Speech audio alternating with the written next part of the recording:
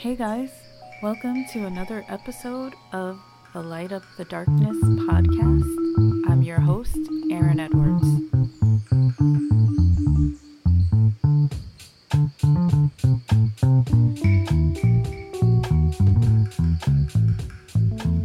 In full transparency, I just wanted you all to know that many of my episodes had been recorded prior to a lot of the things that have come to light regarding George Floyd, Breonna Taylor, and the brutal killing of Black people that continues to happen at the hands of the police in this country.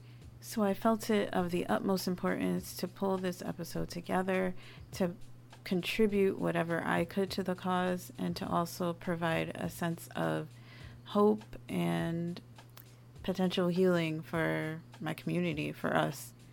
So in today's episode, we're discussing moving through racial trauma with my amazing guests, Naila Warren and Therese Kempf, both licensed mental health professionals, and they're dropping gem after gem in this episode.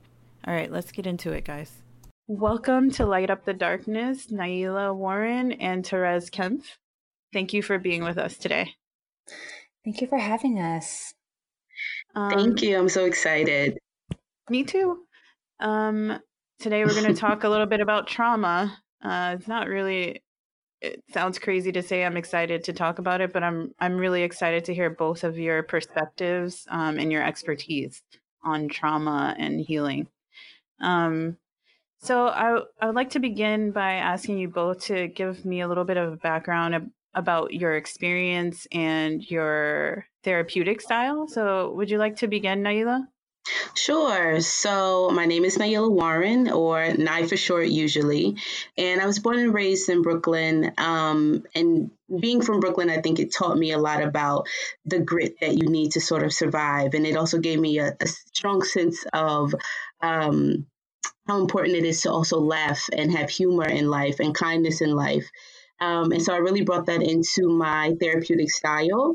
And by training, I'm a licensed marriage and family therapist. So that would be LMFT.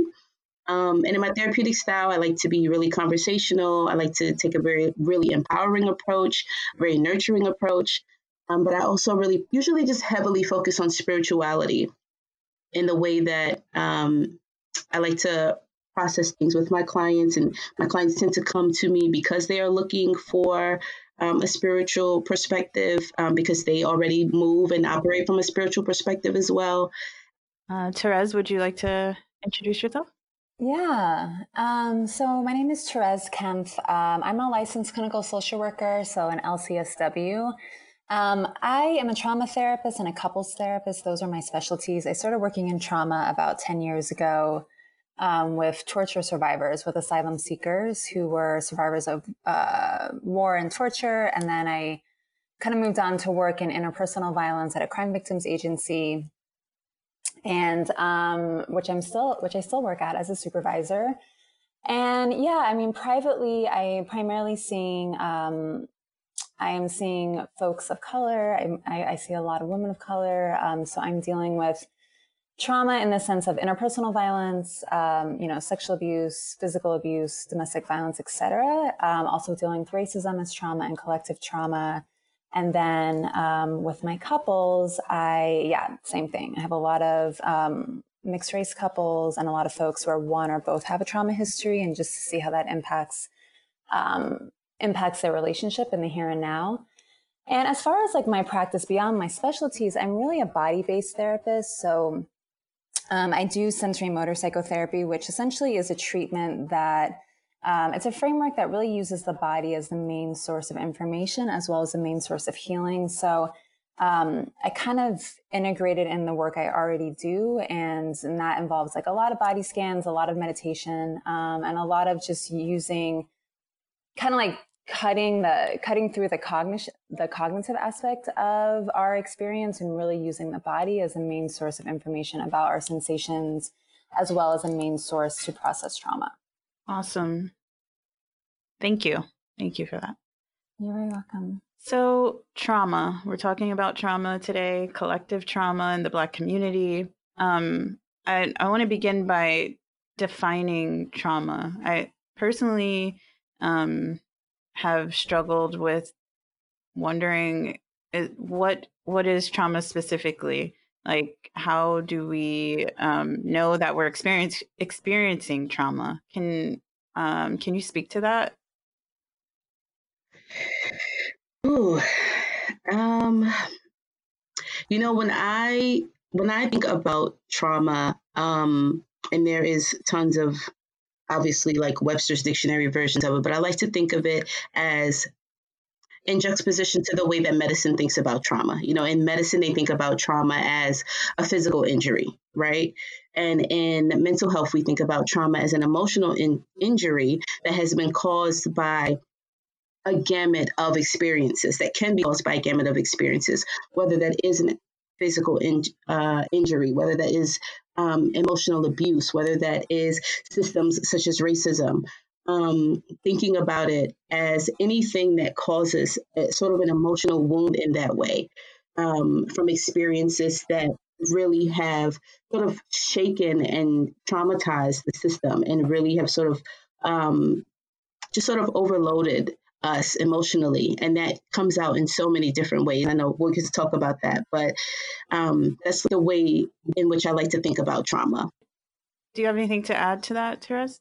Yeah, I mean, I think that, and Nyla and I were talking about this last weekend. I mean, I think the vernacular and the language for trauma has expanded so much in the past couple of years, and it's become such a common phrase that we talk about. And, I would say historically in my work and just kind of in the trauma field in general, trauma has, it used to kind of be defined as like when an event, like it's like a single incident that overwhelms your ability to cope and feels like you or someone else's life is threatened. That was always kind of the traditional understanding of trauma, which assumed that the trauma was like a single incident or like a series of incidents, like, a natural disaster or like sexual assault or something like that. But I think that we've really expanded that out, right? Because, when you think about like poverty as trauma, immigration as trauma, racism as trauma, these are pervasive, insidious, and there really isn't like an end to it necessarily, and that end is unpredictable. So I think that, the elements of trauma, which are really about like a lack of control, a sense of helplessness, and a sense of chaos, I think that is somewhat unilateral across the different trauma types. But I think that, again, we've expanded trauma to include other types of trauma that are ongoing. Right, exactly. So let's talk about that a little bit. Racial trauma. So what does that mean exactly? I mean, we're all part of the Black community. We understand what is going on, what racism is, but how is that trauma? How do you explain that? I'm trying to think about the most comprehensive way, because I think that it is it's such a heavy, combination of words. But in short, I think racial trauma is the emotional injury of experiencing consistent and persistent, one, racial inequality, but also flat out aggressions towards you based on your racial identity, violence as a result of your racial identity to you or to your community or the people that you love, the systems that pretty much stagnate you, and how just systemically how racism comes in to sort of limit the way that you can move and operate in the world, and the sustained impact of experiencing all of those things and the ways that we then behave as a result of experiencing that as a traumatic event. I love that. I love that definition. I think that's really comprehensive. And just to add a little bit to that, I think that, when we talk about trauma, I think when we use that word, I think the assumption is that it has to be like something that completely overwhelms you and, you are running for your life or something like that. And, racial trauma can be very covert, right? And it can be that persistent gaslighting, the persistent microaggressions. And I think that I actually almost look at racial trauma as similar to how I look at domestic violence victimization, because the lack of accountability, the gaslighting, the sense of entitlement, the need for power and control. I mean, I think all those elements are there when you are when we're talking about racial trauma. Mm-hmm. Yeah. So when we talk about racial trauma and how it affects Black people, what are some of the manifestations of that we would see, that we would be needing to look out for?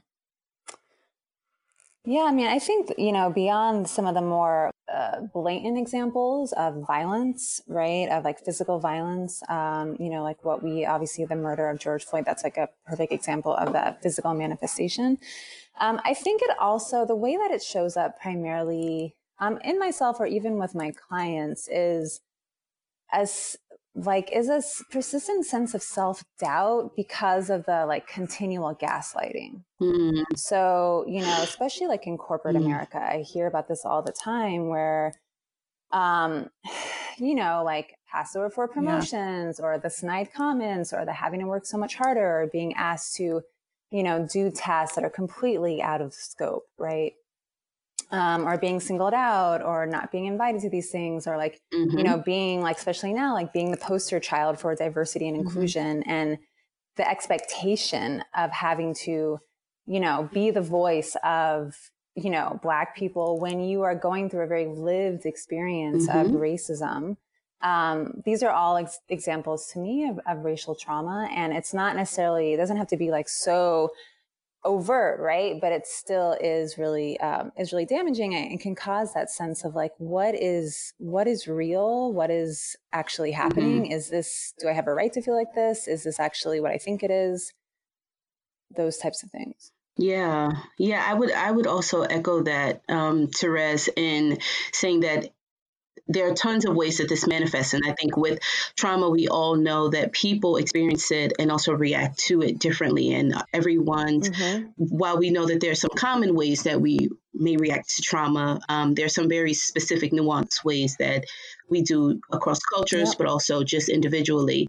But I think two things that really stand out to me in that is the impact on our self-esteem and self-worth.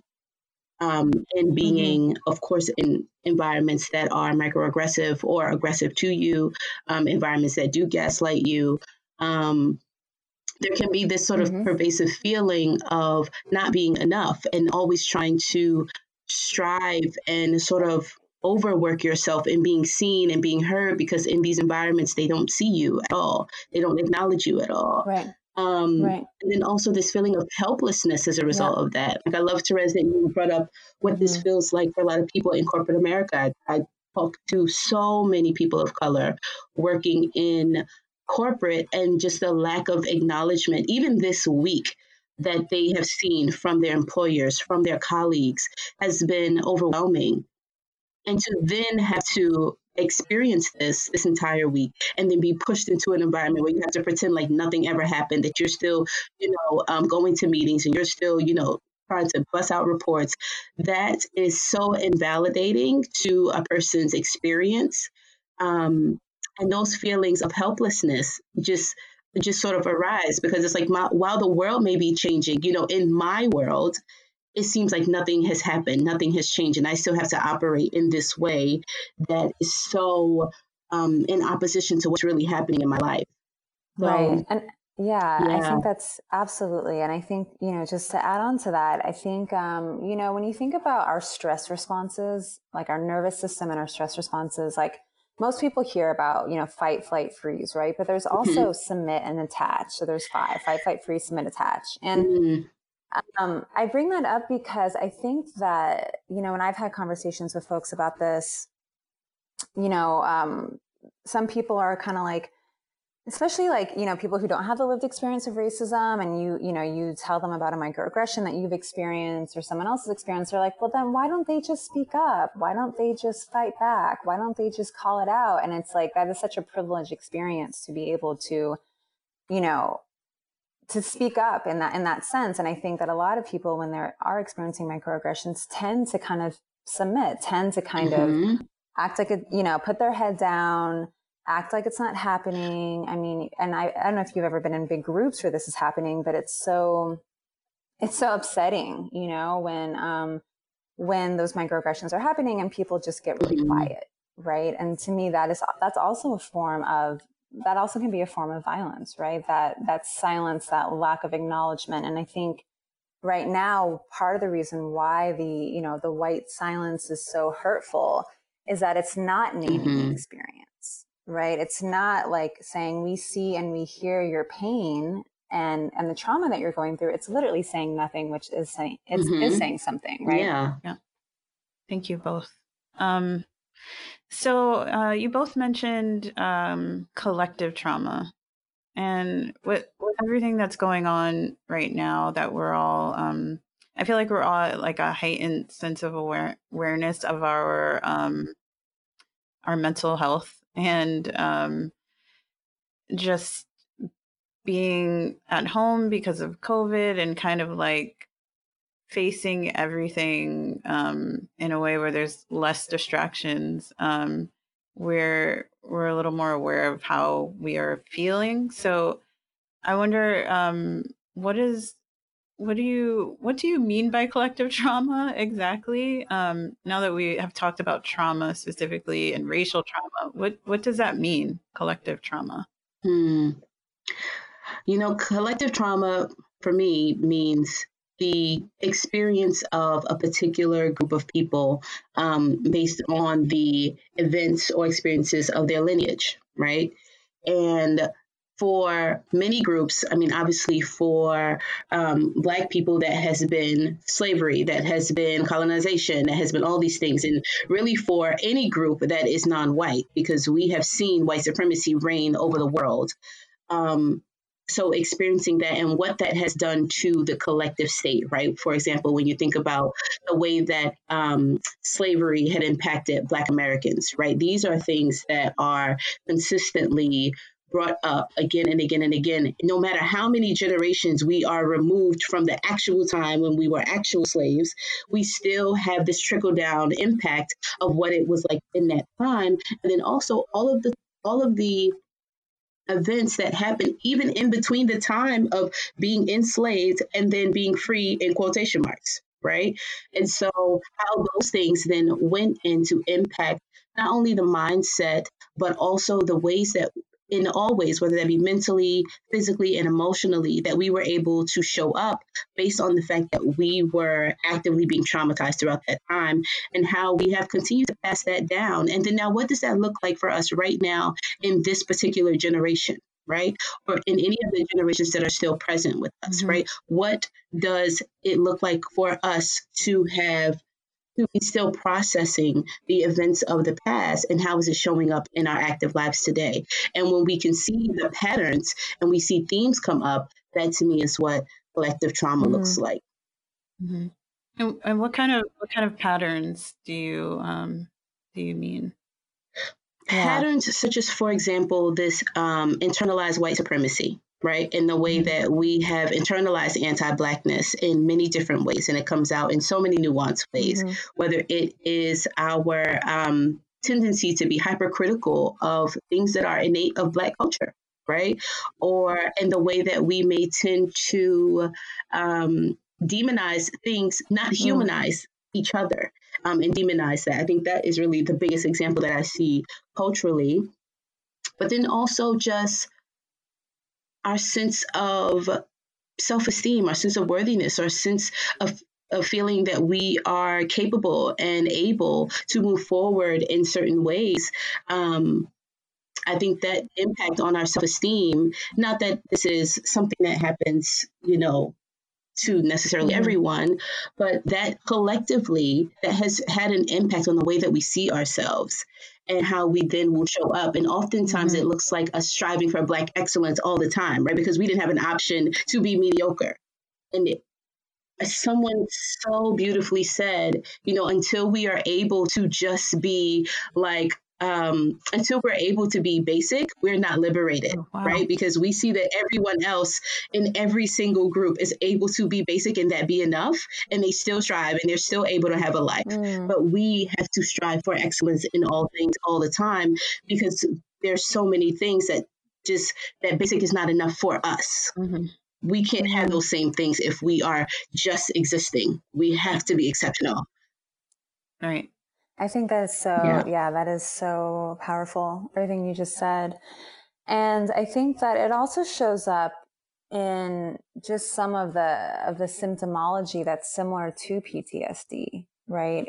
When you think about post-traumatic stress disorder, there's 4 clusters. There's re-experiencing, which are like nightmares, flashbacks, etc. Avoidance, numbing, which is literally like, I'm not going to think about it. I don't want to talk about it. Hyperarousal, that's the being on edge, easily startled. And then the negative alterations in cognition and mood, which are the more hypoarousal, depressive symptoms. And you think about what people have been saying that they've been going through after witnessing this murder, which again is a trauma, another trauma, right?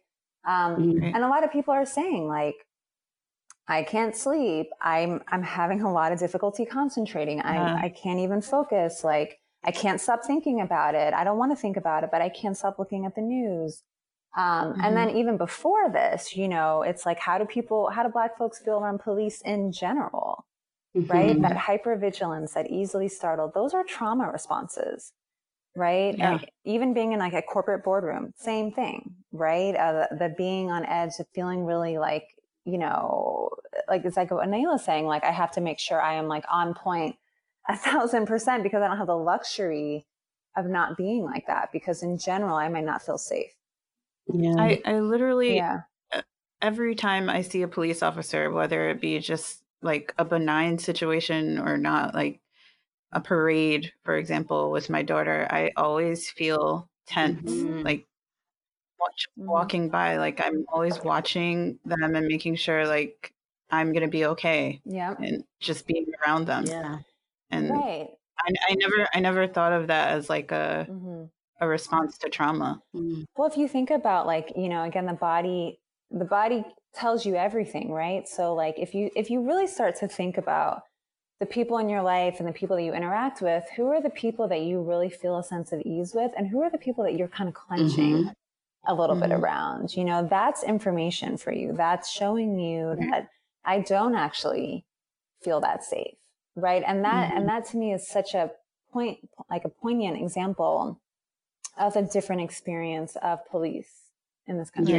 Yeah, absolutely. I think even more recently, you can see how viscerally people react to being pulled over, right? Like my friend, she had a flat tire and she was like, pushing her car with her girlfriend, and she's trying to get it to, on the side of the road. And then the cops pull up next to them, right? And this is late at night, and all of us, obviously, like the fear just comes up when you see, oh, okay, I'm in this situation and I'm not even doing anything wrong and I'm afraid, right? I'm actually in need of assistance and I'm still scared.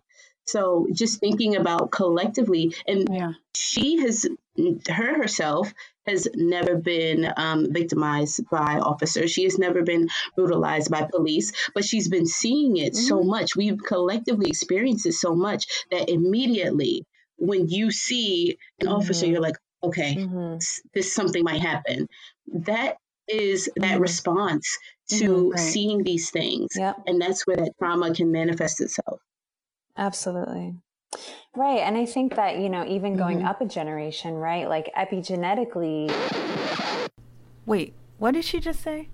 I'm going to need Therese and Naila to explain exactly what that means. But essentially, it pretty much means that like our genes are like influenced by our environment, and specifically like with our mother, we kind of carry like essentially like we carry the trauma from them like through the womb.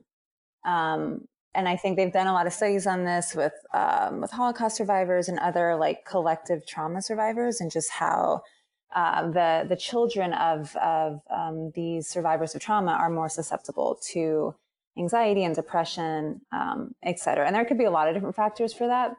Yeah, 100%. Yeah, totally.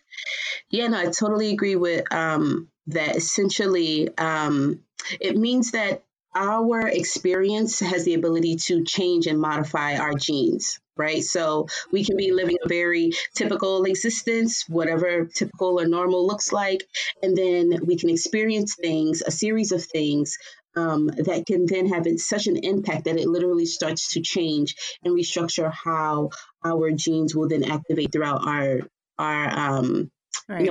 throughout our bloodline. Thank you for explaining that. Right. Yeah. So if you think about it from like, and again, this is like, this field is somewhat newish. So there's not like a ton of data about that. Although there are active studies going on. But I mean, if you think about that, just from the pure, just coming from, descendants of the transatlantic slave trade, right? And then, slavery, Reconstruction, Jim Crow, mass incarceration. I mean, it's like, it hasn't stopped really, it hasn't stopped. Yeah. And even with the civil rights movement, right? Like police brutality was one of the main, catalysts for that movement. And here we are, how many years later, right? The things that our parents went through. So I just say that to say that beyond like, even if you come from that, it's also like the trauma is still happening. And most of us have experiences, we talk to our elders of their experiences of, racial trauma. Right. So this is really something that's very deep within our history. Hey guys, Erin here. So that concludes part 1 of the Moving Through Racial Trauma episode. In part 2, we'll talk a little bit more about healing and coping strategies, and if healing is even possible. So check that out. Find it in the episode listings labeled part 2. Thanks, guys.